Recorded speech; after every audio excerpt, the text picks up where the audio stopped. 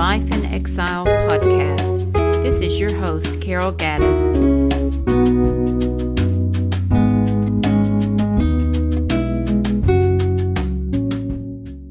Gems from Genesis, Chapter 7. I've been intrigued and excited in my deep dive into Genesis of how God's grace is revealed.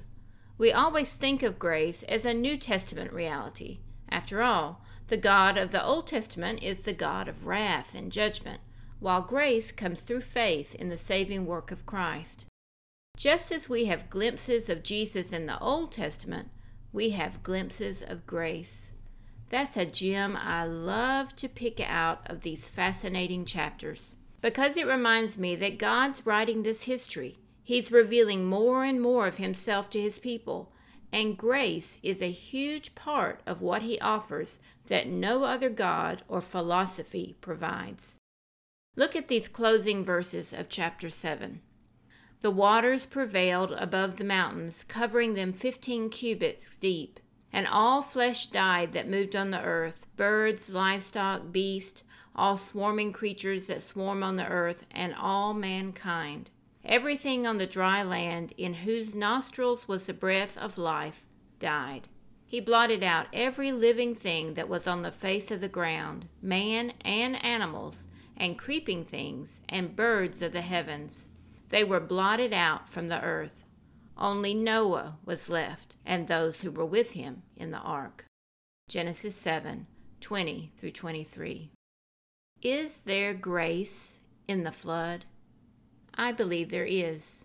As sin grew from the time of Cain to Lamech and to the Nephilim, we saw that God was just in limiting the years of man and regretted having made man. Noah's faithfulness and righteous living caught God's attention, opening a door that would save the human race from complete destruction.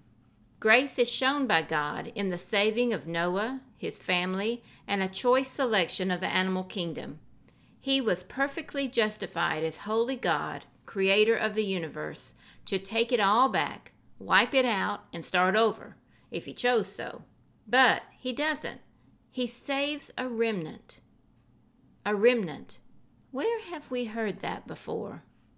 These great themes of Scripture come jumping off the pages of Genesis at me in ways that make me want to shout. I know, I'm a bit odd, but I'm thrilled when I read this story of horrible destruction to know that it not only could have been much worse, but that it had a purpose and made our lives much better. When I think about how this initial attack on sin hindered Satan's plans, I stand back in awe. Noah and his small family are the tiny seeds of generations to come, but by starting again, they have a chance to live within the constraints of years, which also puts further constraints on sin. Yet, sin does catch up, it seems. The sins of Lamech, who took revenge for being wounded by killing another, seem minor in our day, when road rage, gang shootings, and domestic violence are daily headlines. For that reason, we come back to the remnant. God chose a remnant through Abraham, setting apart a people for his own. God chose a remnant out of Egypt. God chose a remnant out of exile back to the promised land. God continues to choose the least of these, those the world values not, to inherit a kingdom not of this world. And he will return to take a remnant of those saved by that same grace home to eternal rest.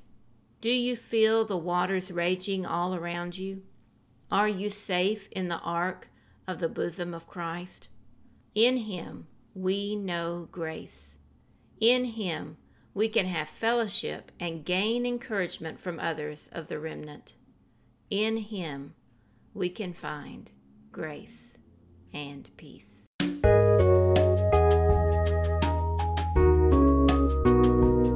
This has been a podcast of Carol Gaddis. To find out more, visit lifeinexile.net. Please share with a friend if this has encouraged you. Thank you for listening.